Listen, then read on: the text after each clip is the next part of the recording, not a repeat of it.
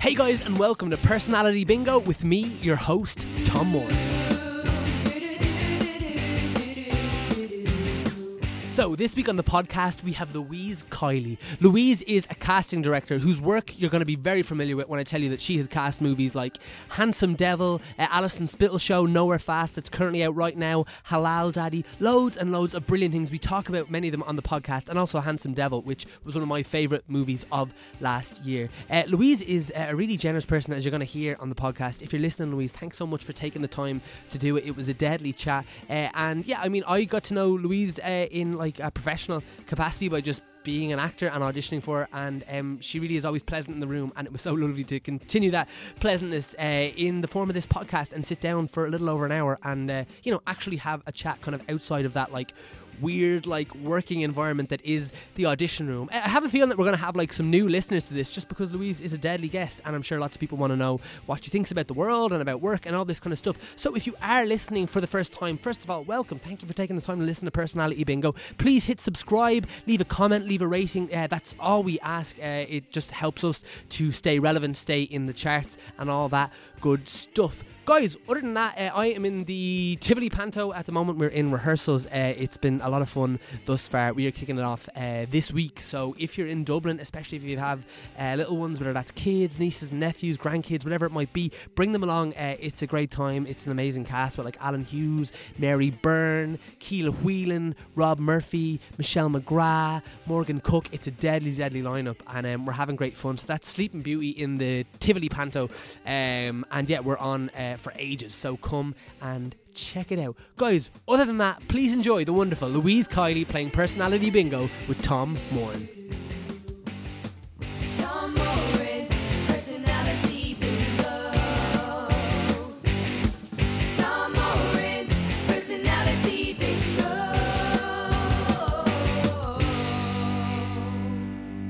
Louise Kiely, ready to play Personality Bingo? I sure am. All right, okay, cool. So I'll give you a quick explainer of how it all works. So basically, we've got 60 minutes on the clock here. Yep. I've got 60 balls in here and 60 corresponding questions.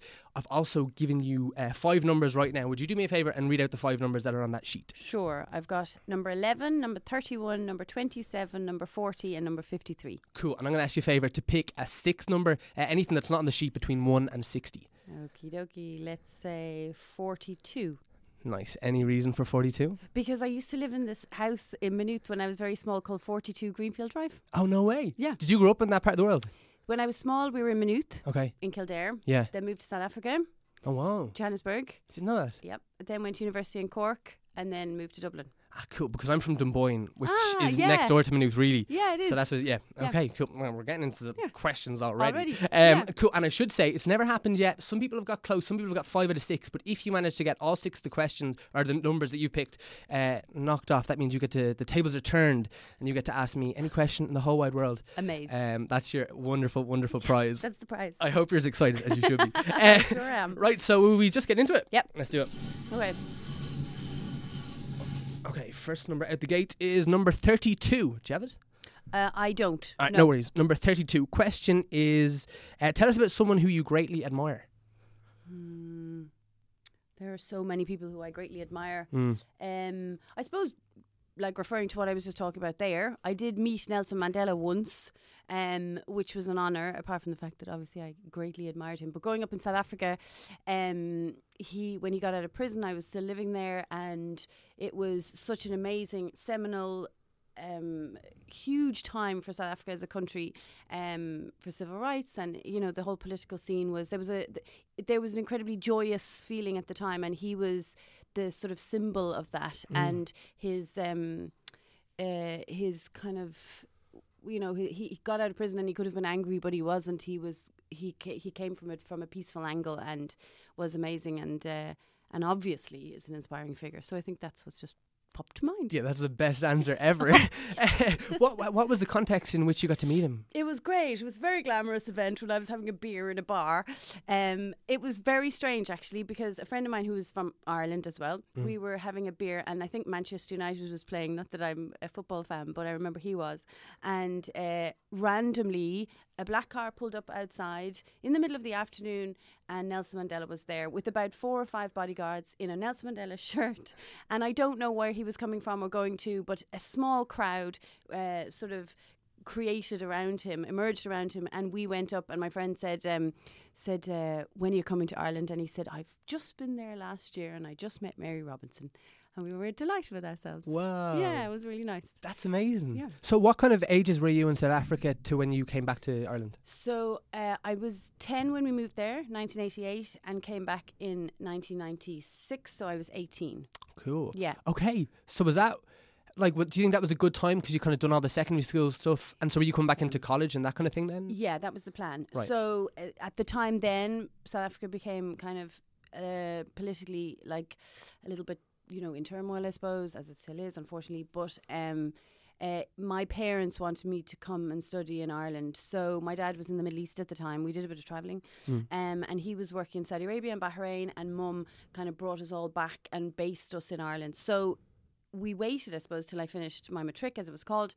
But it was also just kind of randomly at that time, people just wanted to get out. Yeah, of course. Yeah. But it worked well because I did finish my high school career there. And I thoroughly enjoyed living there. Yeah. Yeah. And was it your dad's work that brought you over in the first place? Yeah, exactly. Cool. What Yeah. What did he do? Insurance. Ah, okay. So, yeah. That's what my dad does as well. Oh, really? Yeah, Oh. yeah. It's one of them things though that I don't really know anything about it. I just know he Yeah. works vaguely in that thing, Yeah. and people hurt themselves and money changes hands. Yeah, I don't really understand. Yeah, it. totally. Although I do go, car insurance, Dad, sort it out. And he's like done me a good deal. He's like help his friends have. So that's always good. Yeah, me too. Yeah. All right, sweet. Okay, let's go again. Yeah. Okay, number 60. Do you have it? Nope. All right. Not winning so far on that front. Oh, this is a kind of interesting one. Okay. In terms of artistic creation, what drives you to do what you do? Okay. Is a good one for work terms. It's a mixture. Mm. Okay. So what I do as a casting director is creative at its core, but it's also incredibly administrative. And having trained in the Gaiety School and having done law in college, it's a very good mixture for me. Was that the question? So what kind of drives me creatively? The love of the theatre, the love of actors, the love of film, all that stuff. But the job itself is kind of contracts and is administration and is sort of, all that stuff which you have to be super kind of anal and super clear on, and negotiations and all that. So it's a good mixture. Yeah. Yeah. Like it's one of them things. Personality-wise, yeah. Yeah, of course. Yeah. Like it's one of them things I always, even as an actor, it's one of them things I was like, I don't think I really actually know what happens. Yeah. Like, because my experience of you would be like walking into an audition room, having been sent a set of sides, and we have a little chat, we put it on camera, and we say thanks and we go. Yeah. Whereas, like, if there was one, say, misconception about what you do that you think that actors might have, would there be something that you could say to, like, write that? I wouldn't use the word misconception, I suppose. I would use the word, this is what also happens. Short phrase. What also happens is, from the beginning, is very neat scheduling, very neat administration. And then at my end, negotiations around kind of like artists' cars and hotels and credit and all that kind of stuff, which you have to be super thorough about because, of course, they're going to do a job and you want them to be protected and the production to be protected. But it's very it kind of worky in a way that maybe actors don't know. The job extends much more or much farther than kind of you and I sitting in an audition room. That is the beginning. Do you know what I mean? And obviously that's a great part of it and a great sized part of it. But the other side of it is the stuff that I do most days. Yeah. And like in terms of like, because I assume, I don't want to ask the question like how do you get into it, because I assume like, there's ways of like interning and things like that. But in terms of having done that and even possibly assisting for other casting directors, when you make a decision that, okay, I want to go out and start like Louise Kiley casting, for example, like that sounds like kind of an astronomical thing just to be able to like, as opposed to all the massive casting directors, in the UK and Ireland, whatever, then to be like, okay, now trust me with your production and like a crucial part of it. for sure. What's that process like? Well, I think it's like starting up any job, to be honest. I think when, like myself and my very good friend Orly Fitzgerald set it up actually together in 2005. And our first job happened very luckily within a couple of hours. We set up an email address and just sent it out there. And luckily there was a producer who was stuck. Do you know what I mean? Wow. And said, yes, I need this done. It was a short film that Liz Gill was directing, and he needed it cast. He needed it shot next week. So he was like, right, you go, do this. And it was late at night. So I suppose our first experience was that somebody needed somebody quickly. And then other jobs came along. I suppose it depends on availability of other casting directors, budget, because when you're starting out, of course, you have to, budget yourself accordingly and all that kind of stuff. And then you just build it. Now, I will say, having worked as an actor, like it was, and a waiter and a clown and all sense of, like, you kind of work from job to job. So it's not like I'd been working in a big corporation where I'd earned millions of euros. So every job for me as a casting director in the early days, and even now, was a nice surprise. Do you know what I mean? Yeah. I suppose maybe naively, I didn't kind of go, I want to be like Gina J in 10 years' time. Right. Of course, I would still like to be like Gina J now, but at the time, I didn't think of it in those terms. I think if I had, then I would have probably not done it. Do you know what I mean? Yeah. It does seem a bit big. Whereas at the time, it was just something we were doing. Exactly. And like, yeah, okay, well, talking about that, because it's something like, as an actor, especially now, like I'm 24 now, right? So it's at that age where like people are starting to go to London and things like that, even some people to the States.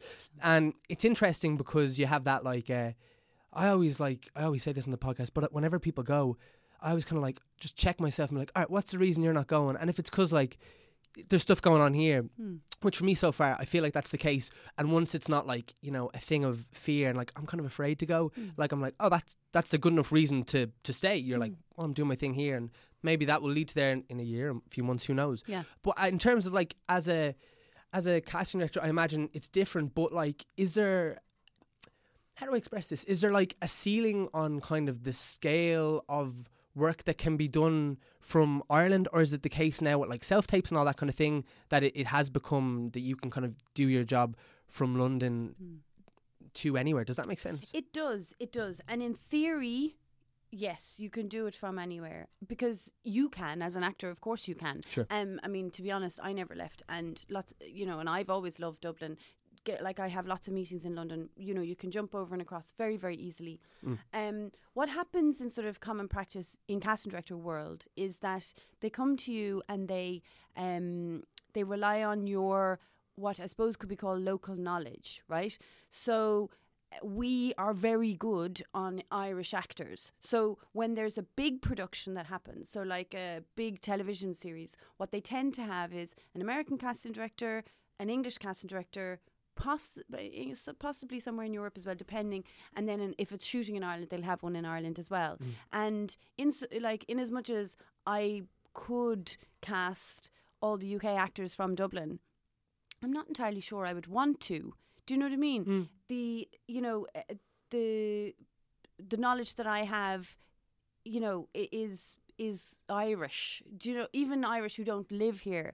And of course I know actors beyond that and stuff, but it tends to work in that way. Yeah. I work alongside, like if it's a low budget film, then obviously we'll send out the tapes and we'll get lots of tapes from England. We've really good relationships, and it'll all be sort of Irish centred. But the bigger budget stuff, it tends to be a casting team, and I quite like that, because you do learn from other casting directors. You know what I mean? Yeah. I've learned from lots of casting directors, where they work and how they see things and their taste.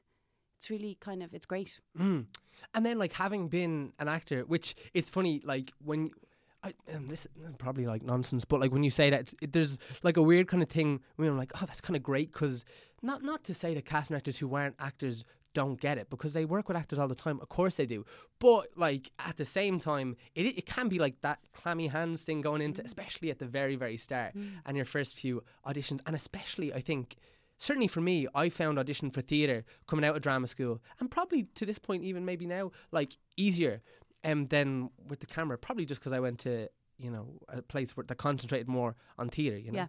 But from your point of view, do you ever like look at actors or look at the final product having cast things and kind of go, I'd love a go on the other end again and get back into acting?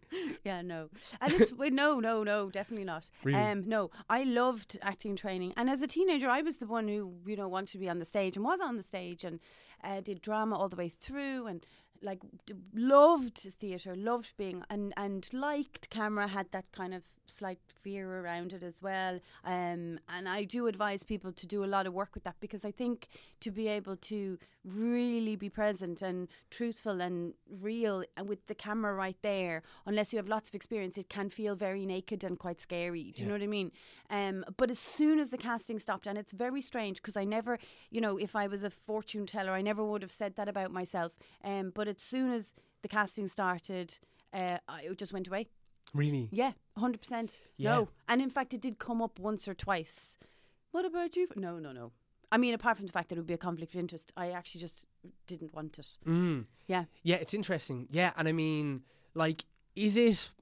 sorry, I will spin this machine in a minute. It's just interesting. Is it like, the obvious cliche is like how unstable acting can be and how it's, tough. Is casting...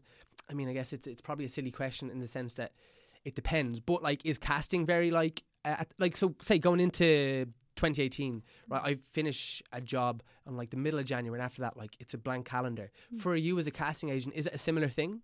Yeah, it can be. It depends. Yeah, I mean, there's a couple of things that are sort of, like, TV stuff and stuff that will, move over. But yeah, you could, there could be a couple of weeks where you're like, okay, that job is ending. Like right now, for example, I've got 2 movies that I'm working on, and we're kind of in advanced stages. It's all going fine. So things are quiet. I suppose years ago, I mean, not that long ago, I suppose, but there were times when I'd be like, I haven't had it. I have 3 weeks. I'm not sure what's blah, blah, blah. And there is, because it is, you work as a freelance, and and that's the way it is. But luckily, touch wood, we haven't had that issue in a while. Yeah. Do you know what I mean? Mm-hmm. Yeah. But in theory, yes. Yeah. Yeah. Interesting. Yeah. Right, I'll keep my promise. Go. Okay. Yeah. Here we go. Oh, 2 came out. Right, I'll go this one first. Okay, Number 37. No. Okay, no worries. Number 37. What are your thoughts on James Blunt? I have very few thoughts on James Blunt, I'm afraid. Not my taste in music. Yeah. Do you remember? I like, but sometimes that question actually doesn't come up in a while. I kind of forgot it was there. And I was like, why is that there? And I think, have you ever seen him on Twitter? No, but I've seen interviews about him and around him, and people tend to be quite mean, I think, don't they? Yeah. I mean, he gets it. He's one of, I really don't know why that question's there. There's 60 of them, so there's going to be a few duds. Fair enough. But yeah. I mean, no, I think he just represents this, like, fascinating thing of, like, he's so, like, he just doesn't take himself very seriously. You know what I mean? Yeah. Like, I think, what was your answer? It wouldn't be my taste. I have a feeling James Blunt might say the same thing about his own music. Do you know that way? Yeah. Like, It's funny. Remember he had that song like "You're Beautiful," and it was so successful with the music video. Him like getting into the Antarctic. Yeah, It was crazy. Like that's got to be one of the most successful songs ever. And if it's in the car, you might find oneself humming along. Yeah. But it's just too kind of, I don't know. It's just not for me at all. Yeah, like no. no. It's very on the nose or something. Yeah, it's just even the kind of sort of slow, whiny melody of it that it's not my taste in music. But then I wouldn't really be into Ed Sheeran either. Yeah. You know what I mean? Me neither. But I mean, like, it's kind of embarrassing. I always fantasize about, my favourite singer is Glenn Hansard. Okay. Lovely. Right. Yeah. And I kind of I always think about, like, for example, I'd love for him to do the podcast someday. Yeah. That'd be great. But I've like seen him an embarrassing amount of times to the point where, like, I don't know, do you ever I like him so much that I don't think I'd be able to express it without feeling myself that it was weird. Yeah. Because, like, music's a weird thing because he's lived his life and he writes these songs, I presume, mostly about his life and his experiences. Yeah. And it's like, why do I, like, connect to yeah. him? You know, it's weird. Yeah. I was just thinking about it. That is a real thing about music, though, isn't it? Yeah. And because there's so many songs that, as a human, you kind of do relate to and they make a lot of sense. Yeah, that's true. It's poetry, isn't it? Yeah, that's the thing. Even with sometimes, like, I listen to a lot of podcasts as well. And, like, lots of, we were talking about it earlier, like all the head stuff ones. I listen to a lot of, American podcasts. These guys that, like, I don't know, I wouldn't even have that much in common with. A lot of them would be like 20 years older than me even, but like it's kind of like getting to know someone through music in this way, because it can be just a very like it's kind of an intimate thing, just listening to a conversation, and you just feel like so connected to these guys. You're like, if I met them, I'd feel like, and it would be artificial, of course, because they wouldn't know me, but I feel like I know them. Yeah. It's really interesting. Yeah, that's true. It's kind of a fan base thing as well. So Glenn Hansard, if you're listening, I won't hurt you. I just want to talk. Yeah. Okay. So the second ball that came out there was number 50. Do you have it? No. Okay. No worries at all. Number 50. Question is, this is kind of nice. What are your dreams for the next 5 years? It's a weird one to ask a casting director, and I don't mean to bring it back to career, because they could be anything. Yeah. But like, is it the kind of thing where like, you know, is it like, because not to say that scale always reflects quality, but like, it's like, can you tell when you get a brilliant script into the office, and I assume that you guys read it to know who you need to call in to do it, and like, is that the thing that, like the question earlier about like the artistic thing, like, is it that you're like, oh wow, this writing is so beautiful, I can't wait to find the right actors to bring it to life? Yeah, absolutely. Sorry to answer the question. No. And that is, I mean, apart from sort of life dreams, like not crashing the car and stuff, that is absolutely like, and every project that I work on, and obviously the way our company works is that Karen Scully and Thurza Gang sort of head up their own projects as well. Do you know what I mean? And the two ladies, Eva Jane Gaffney and Fionnuala O'Shea. So it's very much a collaboration. I tend to work on the movies and the sort of bigger television. And the movies are always great. And then every now and then you do kind of, there are a few that you just go, yeah, that's great. And they tend to be movies that I would like to watch, even though, you know, not that they all are, but the sort of character ones, you know, we've been very lucky in the last few years with the likes of Sing Street and A Date from Ab Mary and Handsome Devil, and even what Richard did a few years ago. I think those ones would probably stand out for me, you know, as kind of great casting director jobs, because you do tend to have to unearth young people. I love those big searches. I love finding new faces. That, you know, I mean, also I do like looking at my job and going, how can I be different? How can I make this different? How can we do things differently? So we've tried open castings. They've been really successful. We've been into schools. We've been, you know, obviously we've got the studio. We've been out in the streets of Kerry for The Lobster. That was really good fun. Like literally on the streets going, hi, my name is Louise. I'm not going to ask you for any money, but I'm just genuinely telling you there's going to be this movie with Colin Farrell in it. And if you have any interest in, you know, 5 minutes on camera, and to actually get people to do that, because if somebody came up to me with a camera on the street, I'd be like, no thanks. Do you know what I mean? Yeah. Yes, you know. But people did. So, you know, kind of keeping it loose and lively and fun and, yeah, I mean, dreams for the next 5 years, you know, life dreams are just kind of health and healthy parents and healthy family and, you know, and as I say, I keep hitting the car, so try not to hit the car.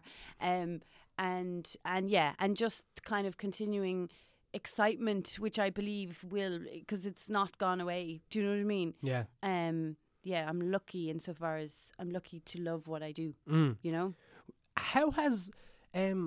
I was thinking about this on the way in, like, and well, I mean, everything's gone like mental in the world lately, and especially like in the entertainment industry and with different things. Is that a question that might or has, or do you think will begin to come up now when a production company comes to you and they're talking about actors and this kind of thing, that like, you know, because I assume like the first thing that happens is like, okay, you're looking for like good actors who like look like the thing and can do the job.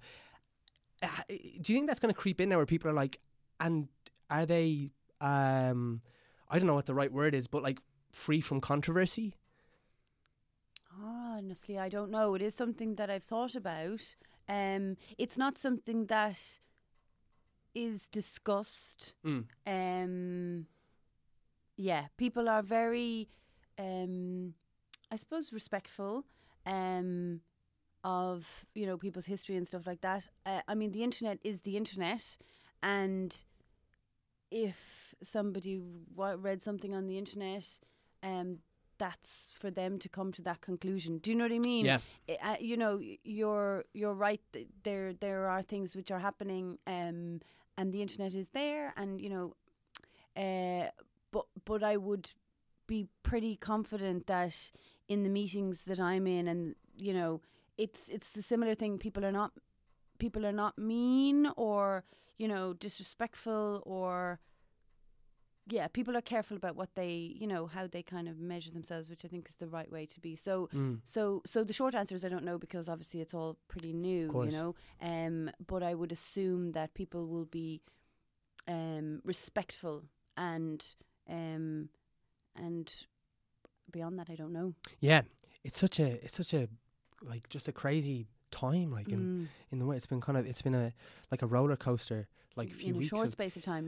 Like I was chatting to Paddy before we started recording, and Louis CK is like a real, you know, hero of mine, and I actually have it's almost embarrassing, maybe it is. I have like this wall of like posters of people that I really admire, and it's a lot of writers and comedians and actors and that kind of thing, and Louis CK was there, and I kind of have these like quotes from them underneath them, kind of about like, you know, it could be about writing or acting or creativity, whatever it might be. And I was chatting, I went for a walk with my friend the other day, and we were just chatting about the world, and we were chatting about this and everything that was happening, and I was like, I have this weird relationship with that poster over the last week, because I was like, what do I do? And it was just that thing of like, you know, the wonderful art and like the way they made you feel, paralleled with now this new knowledge that like, well, they really hurt people, you know, and didn't own it and didn't apologise, and actually still haven't really apologised.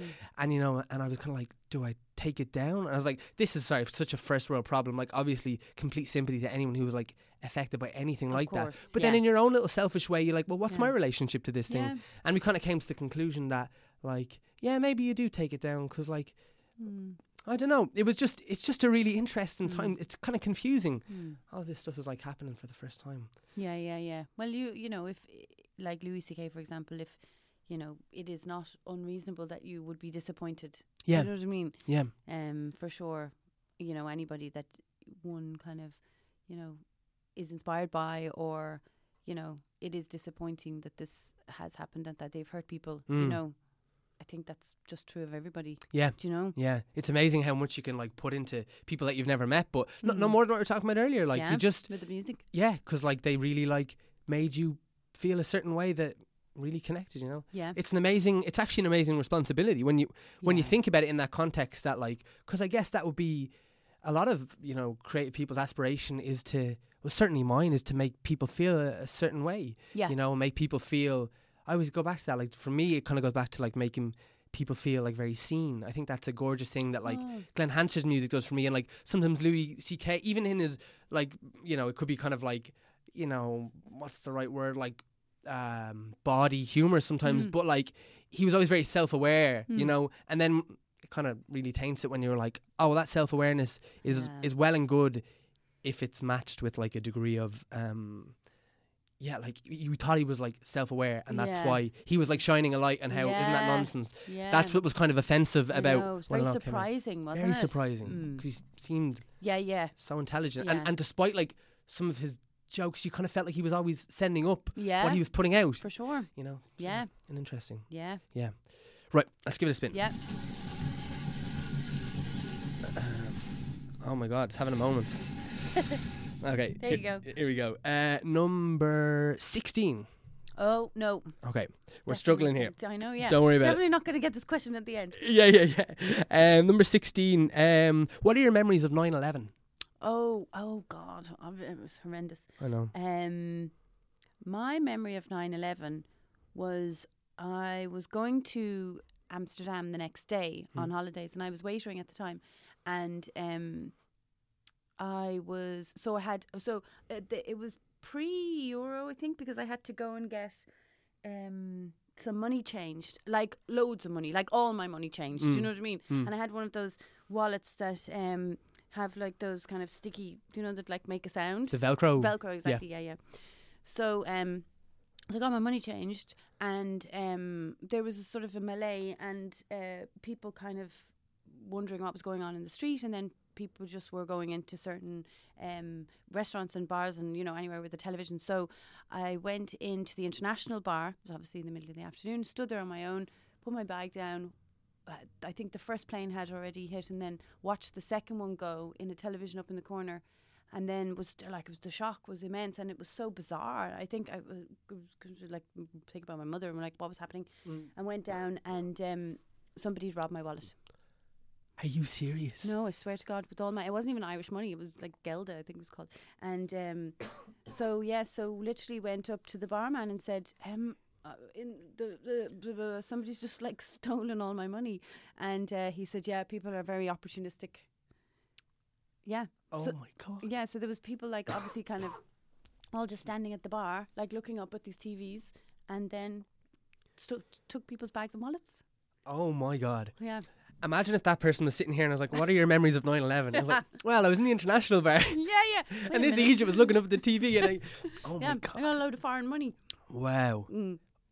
Yeah, so I did have to ring my mother to ask her to transfer some money for my trip away. But obviously that's nothing in comparison to what it actually was. Yeah. No, I know, but it like that's so. It's what because I agree. Like it's like the most horrendous event, but it's kind of why it's interesting because everyone remembers where they were. Yeah. Like I was a kid and I remember like in just such vivid detail. Yeah. You know, it was. I can't believe someone stole your wallet.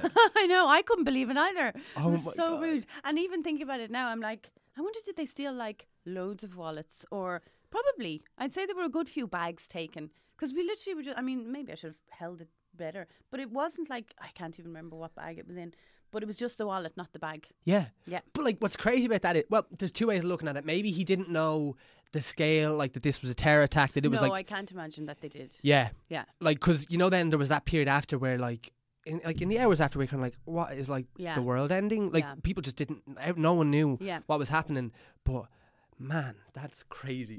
That's a great answer. Thank Killing you. on this. Okay, right. Okay, here we go. Number 31. Yes. Oh, well done. Yay. All right.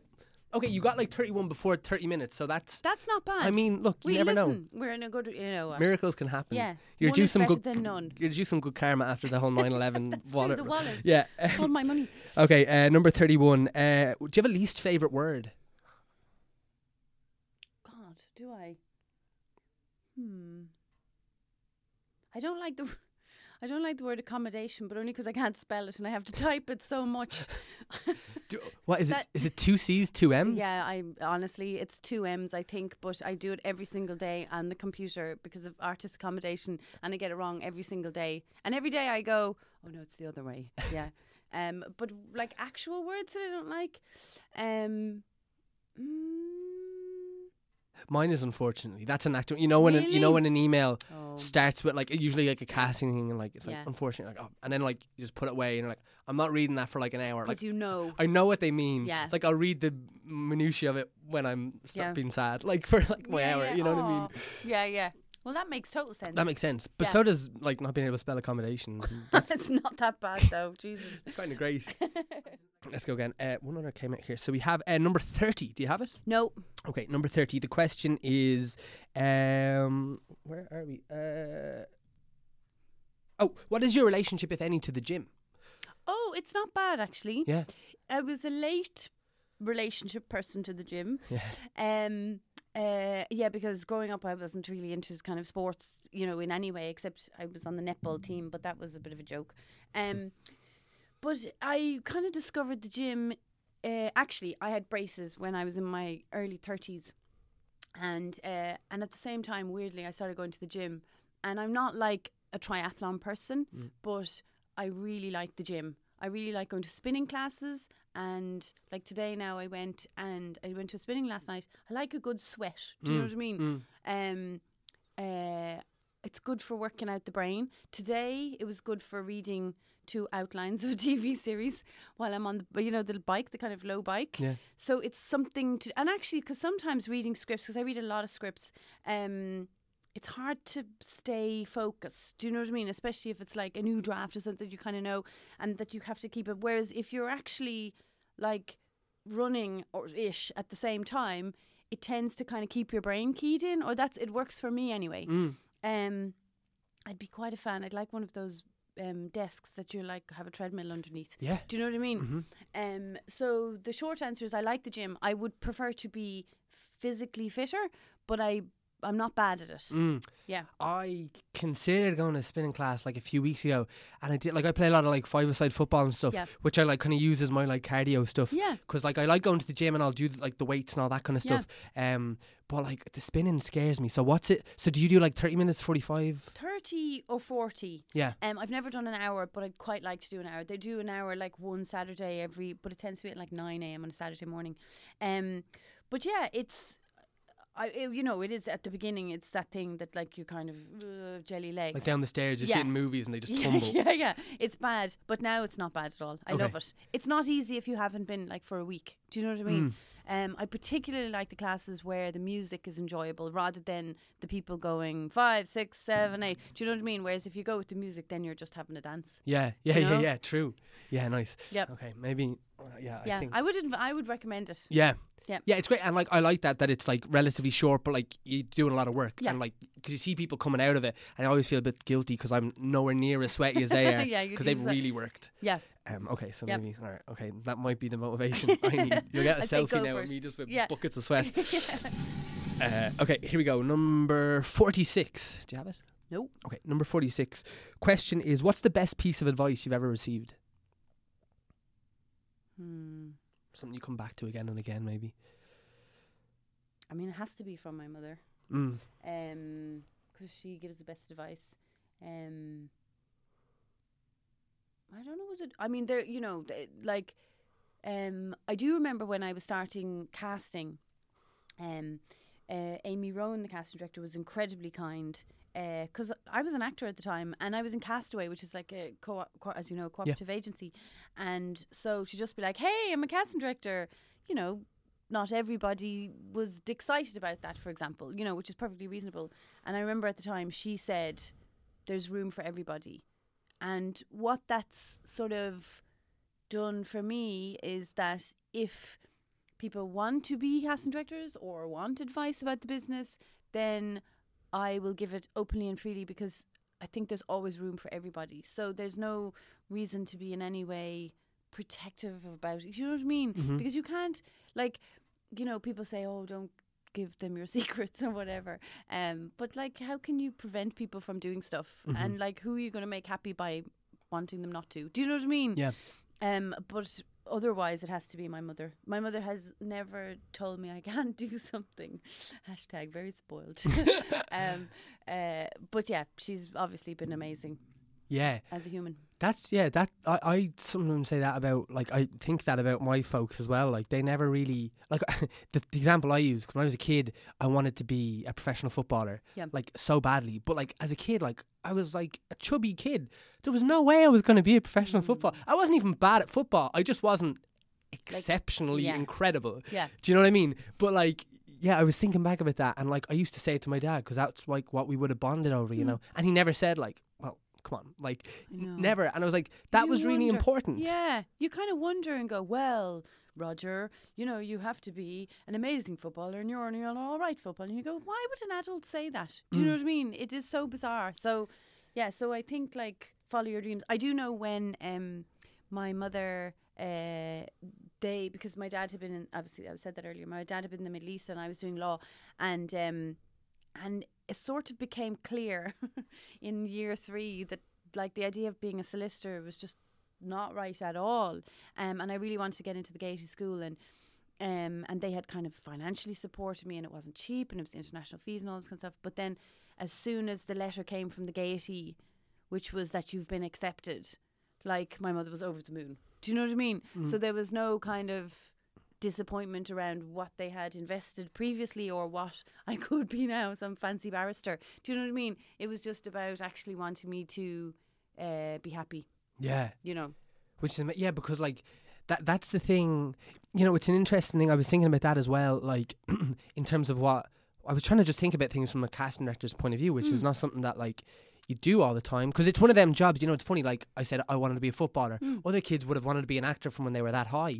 Like it's one of them jobs. Casting director, like, definitely is not one of them jobs. Yeah. You know, it's one of them ones that you find your way into. Yeah. But what's interesting then, I think, about like acting, and also from your perspective on it, must be like, because I was listening to a podcast and they were talking about why is this abuse so rife in Hollywood, and they were like, because you're dealing with people's dreams, and it's not like you're just dealing with someone going to work. And I know you are in ways, and it depends where people are in their career, but like for loads of people, it's actually their dream is to be in a movie or to be on stage, whatever that might be. And so people inevitably, it's a vulnerable thing to follow your dreams.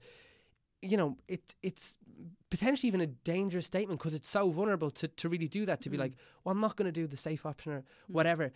Do you see people, you know, like day to day or week to week, you know, who might be, whether it's in audition rooms or are contacting you and sending you tapes or whatever it might be, and not that it would ever be your place to say it necessarily, and maybe it would, but do you think like, oh, this mightn't work out, because you obviously see such a big spectrum that obviously there's two sides to that?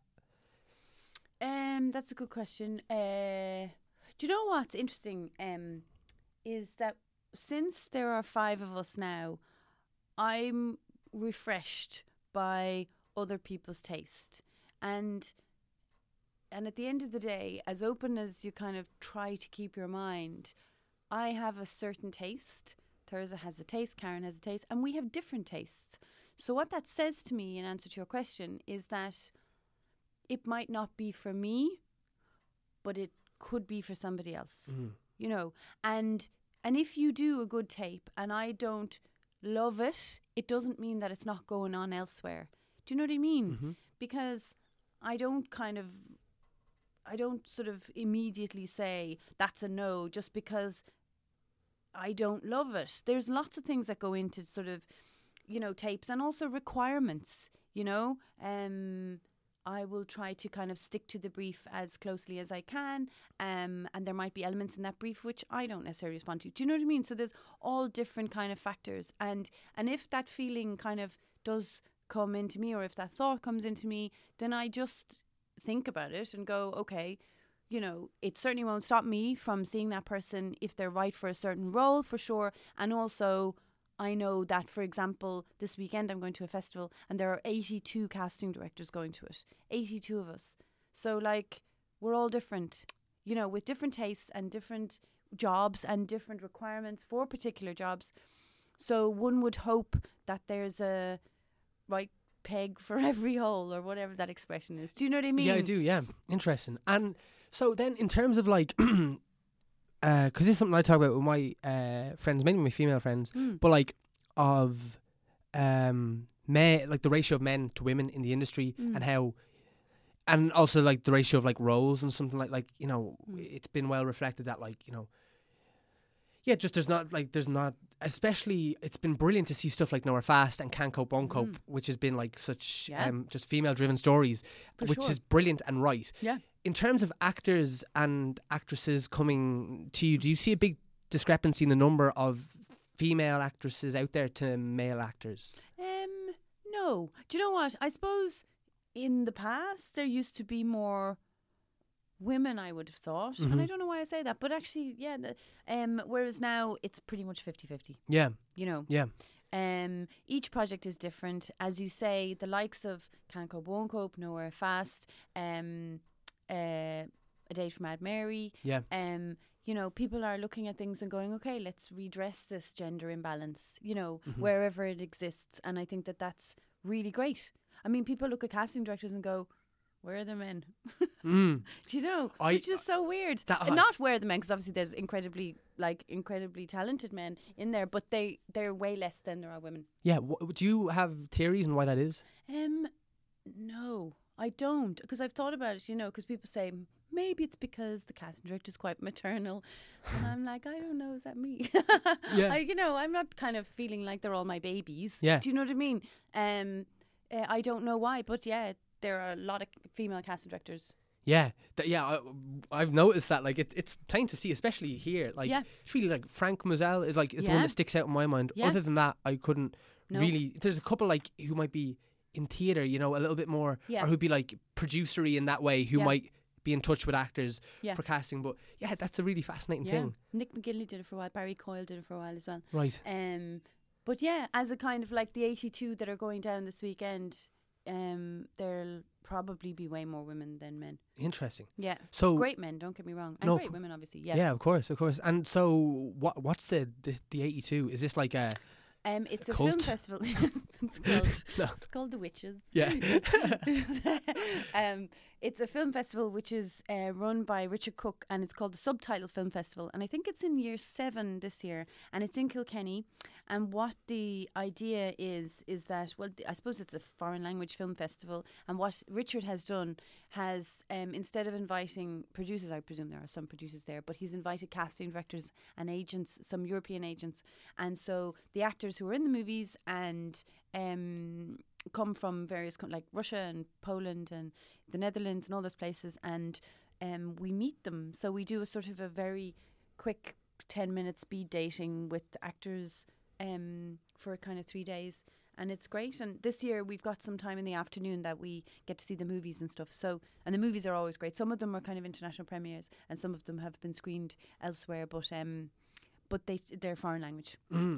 So it's Right. called Subtitle. It's Yeah. very cool. And also Kilkenny's like beautiful. So Kilkenny's deadly. isn't it? Yeah, it's great. It's so pretty. Yeah. So so it's just kind of a very Christmassy event. Cool. It's nice. Nice one. All right. Yep. Right, let's give it How are another we spin. doing? Yeah, we're not getting through 60 here. I know. No, we've never got through. We're actually doing all right. Okay. Yeah, this is like a nice balance of like the chats, but we still have a focus. Okay, we do. We yeah. do. Yes. Yeah, we've got 50 minutes left, so we'll get another couple in. Perfect. Right, so number 44. No. Okay, no worries. The competitive side's coming out now. Yes. Oh, this is good. Could you ever see yourself running for president? The short answer is yes.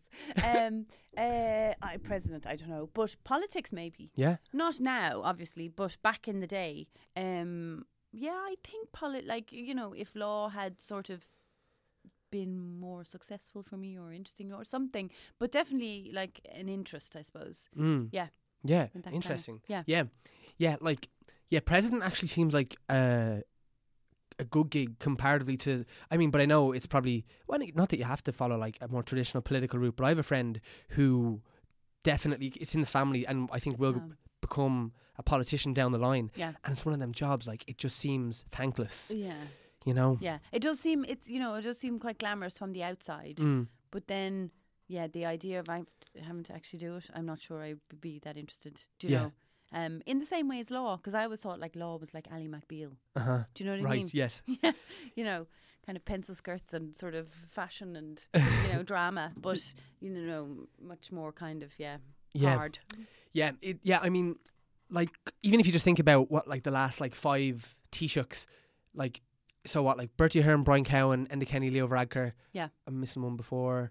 But anyway, like, Yeah. the last 4, like, all of them have been, like, slated by Yeah. pretty much universally. Yeah. And you're like, okay, it's entirely possible that they're, like, 4 completely incompetent people. Yeah. Yeah, like, they also... did get, They also got to the top of their parties, game, and yeah. it still was nowhere near good enough, Yeah. apparently. So Yeah, that's true. it's one of them things you're just looking like, can anyone do it? Yeah, Like, yeah, maybe I don't know. not me then. By the sound. Maybe it's President Kylie, who knows?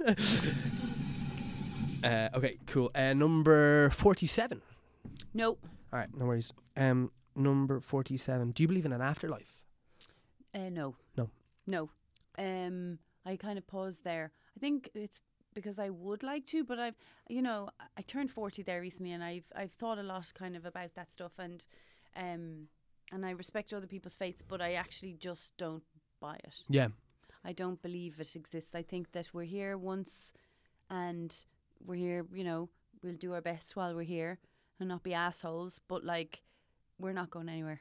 Yeah. I don't think so at all. Yeah. Yeah, fair. And did you grow up, like, ever believing in that kind of thing? Well, I was brought up younger as a Catholic in Maynooth, and then in South Africa, the school that I went to was like multi-denominational, so we had like Bible study, but it was very kind of like, my friends were, you know, Jewish and Catholic and Protestant and Muslim, and you know, so there wasn't much talk about religion in South Africa, and then obviously not really in college, and I've just never really been drawn to it, and then, you know, the kind of immense disappointment in the Catholic Church on an ongoing basis. I just can't stand over them at all. I just think that's terrible behaviour. Yeah, I know, 100%. Like I always say when that comes up, because like I completely agree with pretty much everything you said. Like and it's so fascinating for me. My granny's 90 years old, and isn't it interesting? I'm sure you have the same thing with people in your life, but and my granddad, her husband passed away about 18 months ago, and it's so funny. Like her faith is just like the most important thing. Well, to that's her. great. Isn't it? Like that's Yeah. and again it comes back to what we were kind of saying about like the way, like with the celebrities and the people that you look up to who betrayed that. It's so horrendous for anyone, but especially obviously foremost for the victims of it, all that like violence and sexual abuse and all that. Yeah. Just crazy despicable behaviour. Yeah. But like it's also awful for, you know, someone who would have had so much faith in that for it to be abused. And I mean, especially in this country, like it was everything. Everywhere. Yeah. The nuns and the priests and the whole lot. But you know, but if people can sort of see beyond that and remain faithful to a God which they perceive to be good and kind and can give them comfort, then that's great. Yeah. You know, Yeah. for sure. I respect that. But it's not for me at all. Yes. Yeah.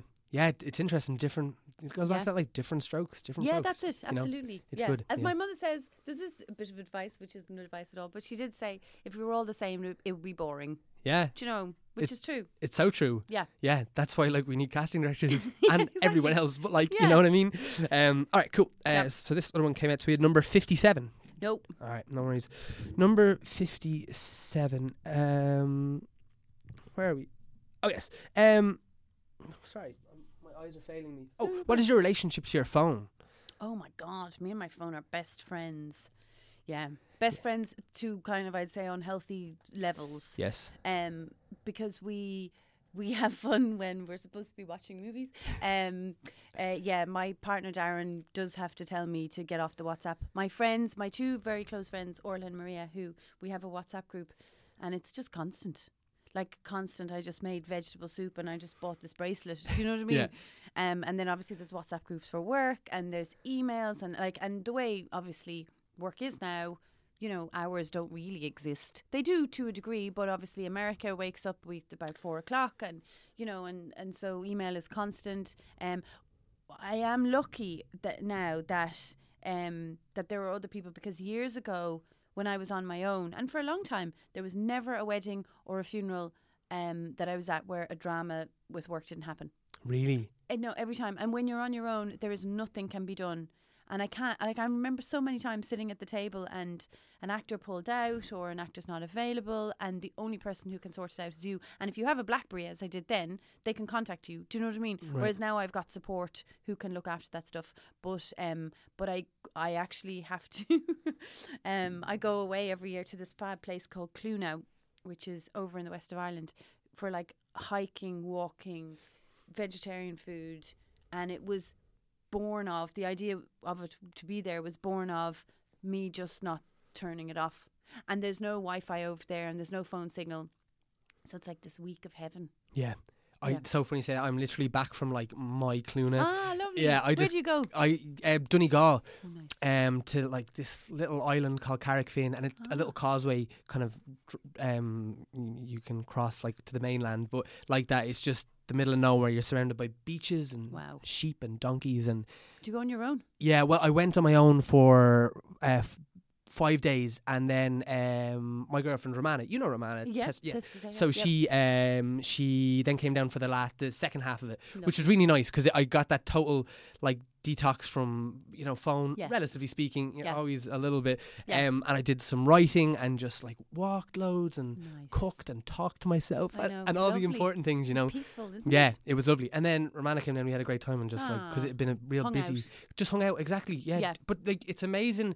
Like just like you said, back to basics, like just cooking and like walking and lighting fires, like Yeah. you know, it was Yeah. gorgeous. Yeah. Yeah, and you really need it, like especially like I'm living in the city centre, and it's just hard to slow down Yeah. when you're in that like environment. Even if you do have like an afternoon, you kind of feel like, wow, I need to be doing a thing. Yeah. And yeah, it's great to have that, but sometimes you just have to. Yeah.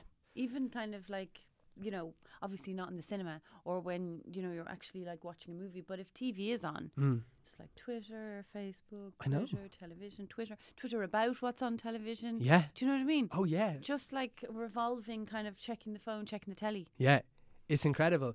Yeah. What's your relationship to the cinema? Do you like try and see a Go. lot? Yeah. Yeah. Yeah. Well, my partner Darren and his brother Colin are terrific at like going for cinema visits, and so we do that very regularly. So like once a week, I would think. Yeah. Maybe not absolutely once a week, but it's a big ritual where we go and there's loads of popcorn and loads of chocolate and loads of Coke, and we just go lots of cinema visits. Yeah. And like sometimes double bills.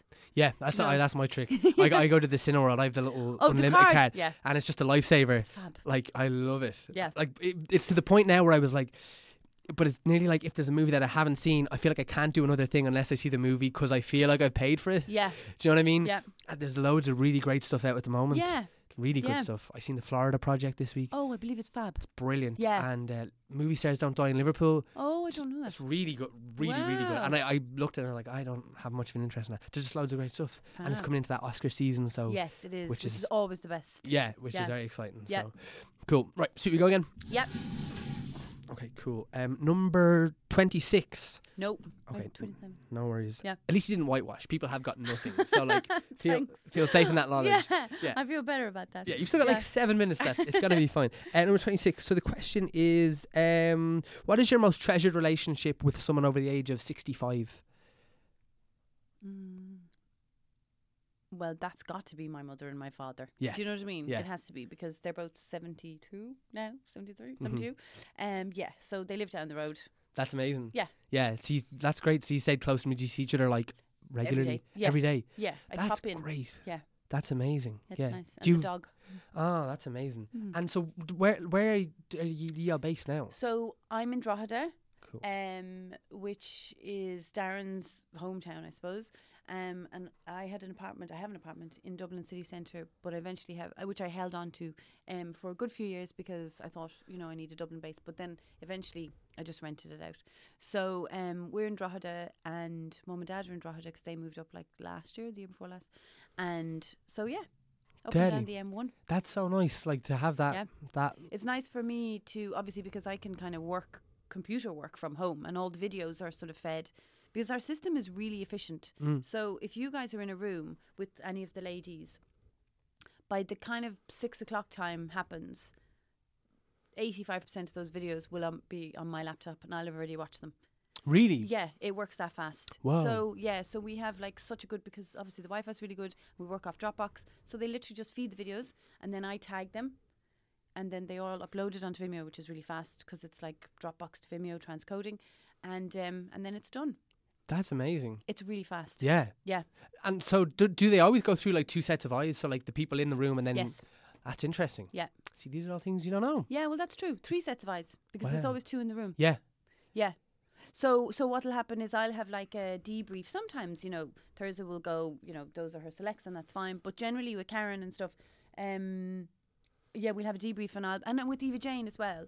Like especially because she does a lot of the young people. So it's like I'll be like, what did you think of this person? What did you like? And she'll be like, yeah, the reason I didn't say yes was because of this. And I'm like, okay, well that makes sense. Because sometimes what you don't see on the tape is the 5 takes which took the young person to get to the point at which the line is delivered. Do you know what I mean? So I have to rely on them to be confident enough for them to feel confident that the young person or the actor can turn up on set. So we can get them to a certain stage because we're quite good at sort of directing, you know what I mean, that kind of stuff in an audition sense. But we need to be confident that young person or actor is okay when they go out and there's a big massive set and a green screen and a massive costumes and 20 extras. Do you know what I mean? Yeah, I do. Yeah. So we have to be able to sort of advise on that. So yeah, so 3 eyes. Cool. And so what is the this is always something I've wondered. What's the like sometimes if I'm called in for something, it can be for like via a tape, and then sometimes it might be in the room, like in Bow Street Yeah. or Central Hotel, whatever it Yeah. might be. What's the reason that you go for one over the other? You know, it all depends, right? So sometimes self-tapes are easier because they're much quicker, because I can send it to you and have it by tomorrow, and we need the album by the next day. Sometimes we know there are people who will do a really good tape, so we're confident that you know the rules of it. We rely on you that you are going to deliver it well. You're going to have a reader. You know, it's going to be nice. So it's a case of those guys are okay on tapes. These guys we need to bring into the room because maybe they're sort of newer to the business, or we need to kind of help them in one way or another. You know what I mean? And then, yeah, sometimes. So you know, sometimes actors prefer to tape. You know, or prefer to tape. So you know, they'll kind of be in London in apostrophe. So I'm like, oh really? That's nice. Yeah. Yeah, which is absolutely fine as well. Yeah. Because tapes are fine. Yes. Do you know what I mean? You don't prefer one or the other necessarily. No, not it's at about all. what ends As up- long as, you know, because irregularly you might get a tape which isn't great. And if it's not great and I like the actor, we'll get them into the room. Or we'll ask them to tape again. Yeah. And just go, please do it not in your kind of in front of your big plant. You know what I mean? Yeah, okay, yeah. It has to be kind of plain and the quality's got to be nice. But nowadays everybody's pretty kind of au fait with that stuff. Yeah. Yeah, that's the thing about it. Because sometimes you're like, oh, well, I don't get to show off my ability to like take a direction and do it a different way. You know what I mean? Yeah. If you're on a tape, that's your like... Yeah, that's true. But then again, because they're all watched and sort of, you know, there is a time where you go, that tape's all right. I need them to do it again because I need them to do this. But if you don't hear, it's often that it's absolutely fine. Yeah. No, exactly. Yeah. And that's what's always been like, not to butter your bread or anything, but that's always been really nice about like your casting company, casting agency. What do you say? Company. You know what I mean? But like, you always like, I definitely wouldn't, I'd hope I wouldn't like ever bombard anyone with emails, but if you do send one with just an invite or like a showreel or headshot, I would just get a little thanks. And it's lovely because I was trying to explain to my mum and dad recently, I was like, Mum and Dad, you should see, you should see my like sent box versus my inbox. Do you know what I mean? Of just like, it's hilarious. Like, and I've had a really good year of like working consistently. So I haven't, it's not like I've been sitting at home and sometimes you get like, well, I'll send an email and just maybe I'll remind. I haven't been doing that, but it's like, it's amazing what that means when you just kind of feel a little bit seen, which is, it's really nice. Well, so that's something that I feel is very important. Yeah. Do you know what I mean? Because I remember that. I remember sending off those letters and, you know, I remember one time standing outside an office down somewhere or other and ringing the doorbell and going, I'm just dropping off my headshot and being told to leave it at the door. Do you know what I mean? Yeah, and just being like, okay, that's mean. But, you know, I understand, if, you know, people are busy and whatever. But for me, it's really important that if somebody sends an email, even if it's just a received with thanks, exactly, that you know that it's also being put into the right place. Yeah. So it's not ignored. Yes. Do you know what I mean? Yes. So if I can speak on behalf of all the actors for a moment, that actually is deadly. I'm sure you know that like it's appreciated, but it really is. It's really nice. It's really sweet. Right, we do one more and call it a day. All right, sweet. And again, thank you so much for taking the time Very to welcome. do it. It's been fun. Not at all. I might not get this. I don't think I'm going to get this one. Unless though, the machine breaks and they all come out. Great, listen. Yeah. Okay, so number 20. Nope. All right, okay. Yeah. Hey, what can you do? Nothing. Okay, number 20. Oh, this is a nice way. What would the title of your autobiography be? Been so many in my head that have been just like totally ironic and jokes. Yeah. The best ones. The best, yes. Oh God, this is so cheesy. I love it already. Yeah, I know. I'm so embarrassed. I don't even know where it came from. LK, see you later. That's so embarrassing. No, I don't know. Like one of those ones, like it's all in the start. You know those kind of quirky ones. I have no idea what my autobiography is. It would probably be something like My Autobiography by Louise Kiley. Okay, yeah. Do you know what I mean? Well, yeah, because the problem with all your previous titles were like you kind of needed to sing them to get it. Do you know what I mean? Exactly. It needs to be an audiobook. Yeah, exactly. With like embarrassing little kind of photograph where you're like hands in the air. I don't know what's happening with the world. Like little thought bubbles coming out. No, it would probably be something quite, Yes. straight. Yeah. An amazing way to end. Embarrassing. Yeah. Come here, do us a favour. If you want to plug any like workshops or websites or Twitter, anything like that, if there's anything you want to make mention of. Yeah, I mean, look, you know, obviously we've got a Facebook page, which I think is facebook.com/Louise Kiley Casting. We do post our courses and all of the casting calls that we do post will be there. So yeah, that's grand. I'm beyond that. I'm Sweet. not worried. Deadly. Louise, thanks so much for taking It's the a time big to do pleasure. Thank you very much. it. Deadly.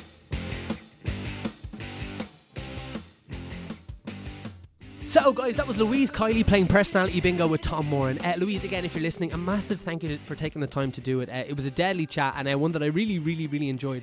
I left just feeling great about our chat because, yeah, it was a weird one. It was one that I was really conscious of not wanting it to be like super focused on casting, and I didn't want it to look like me selfishly trying to like learn how to be a better auditioner and learn more about the process, while at the same time trying to do all those things and illuminate the process for myself, for anyone who's listening, and also just kind of get to know, like, you know, life outside of that, because that is a massive part of like when you have a, you know, a job in this industry. As Louise spoke about, it can be all encompassing, so it was really nice to like get to chat about things that weren't just about casting. And yeah, just Louise's openness and just general sense of fun was really a joy to be around for an hour. So Louise, again, if you're listening, thanks so much for taking the time to do it. Guys, in other news, as I said, I'm in the Tivoli Panto at the moment. Come and check it out. We are running until the end of January, really. It's a brilliant lineup. It's Sleeping Beauty at the Tivoli, starring Mary Byrne and Alan Hughes. I've also got a wonderful friend playing Sleeping Beauty, Keela Whelan, which is going to be great fun to just get to work with Keela for the first time. And yeah, it's going to be a great time, so come and check us out. In other news, I want to extend a massive thank you to the wonderful Taz Kelleher. As always, she is the boss woman. She edits, she mixes, and she produces this podcast, and it would literally be impossible for me to do it without all her wonderful help. So thank you so much, Taz. Also, a massive thank you to Connor Nolan for the wonderful artwork that you see on all our display Yokies. We also have personality bingo badges here, so if anyone wants one of them, hit me up on Twitter and we'll make that happen. They're kind of cool, perfect for bags and coats and all that good stuff. We also, I say we, but I mean me, want to thank the wonderful Leah Moore and Anthony Manley from More Than Machines, the brilliant punk band, Dublin based, who you should check out on Facebook and on their Spotify and all that, because they've got a couple of albums up there. Their work is really brilliant, and they make our wonderful music that you hear at the beginning and the end of every episode. And as always, a massive thank you to Alan and Paddy for all the brilliant work that they do in just keeping everything running here at Headstuff HQ. And just thank you for generally having me and being allowed talk into a microphone. Disclaimer, I do spit a lot. Guys, that's about it. Please come back next week. That was fierce desperate, wasn't it? Please come back. Please don't leave me alone talking into a microphone in a padded room. Please come back, where you're going to hear Stephen Colford playing Personality Bingo with Tom Moran. Tom Moran's Personality Bingo. Tom Moran's Personality Bingo.